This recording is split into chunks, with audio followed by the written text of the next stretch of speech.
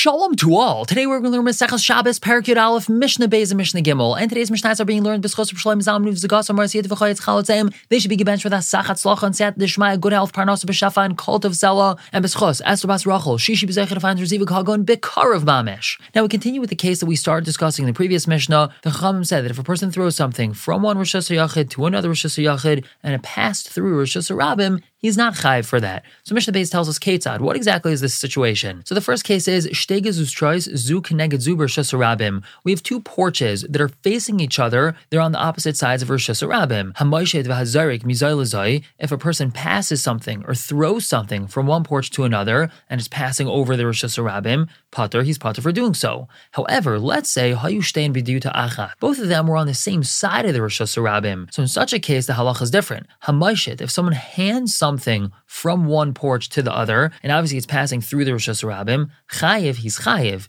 V'hazarik, if someone throws something from one porch to another, pater, he's pater. Now, why is this? This is what the Levim used to do in the Midbar when they were packing up the Mishkan.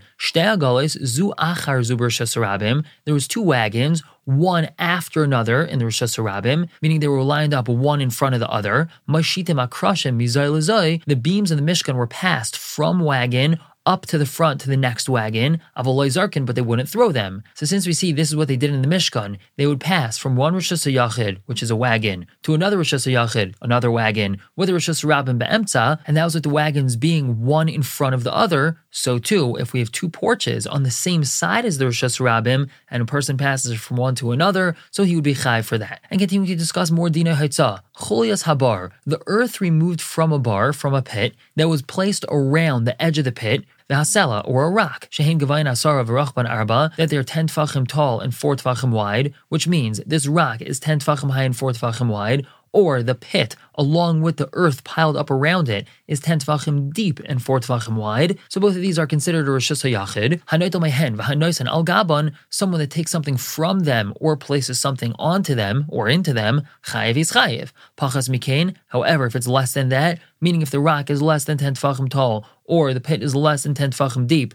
or less than 4x4, so pater, one who transfers from it or to it, is going to be pater. Moving on to Mishnah Gimel with more Dina Hitzah. Hazayrik arba amas b'kaisel. Someone who throws something, dalad amas in Rosh Hashanah, and it sticks to a wall that's in the Rosh Hashanah. So let's say he had a sticky fig cake or a sticky ball, and he throws it and it sticks to the side of the wall. L'malam asar tfachim, if it's stuck to the side of the wall, and it's above 10 tfachim, kizark ba'avir, it's like he threw it into the air. As we said in the previous Mishnah, the Rosh Hashanah only goes up until 10 tfachim, but 10 tfachim of airspace above the Rosh Hashanah is not considered Rosh Hashanah, and he threw it higher than 10 tfachim, so it's not considered like it landed in Rosh Hashanah. However, lamatim asar tfachim, if it's stuck to the wall lower than 10 tfachim, kizark ba'aretz, it's as if he threw it on the ground, and he would be chayiv for that. And by that same token, hazark ba'aretz arba amas, if someone's standing in Rosh Hashanah and he throws an object from where he is and it goes a distance of 4 amas and it lands on the ground, chayiv, so he's chayiv for doing that. Now let's say zark l'soich arba amas, he threw this object intending for it to land within dalad amas, and it did do so, but then when his galgal chutz arba amas,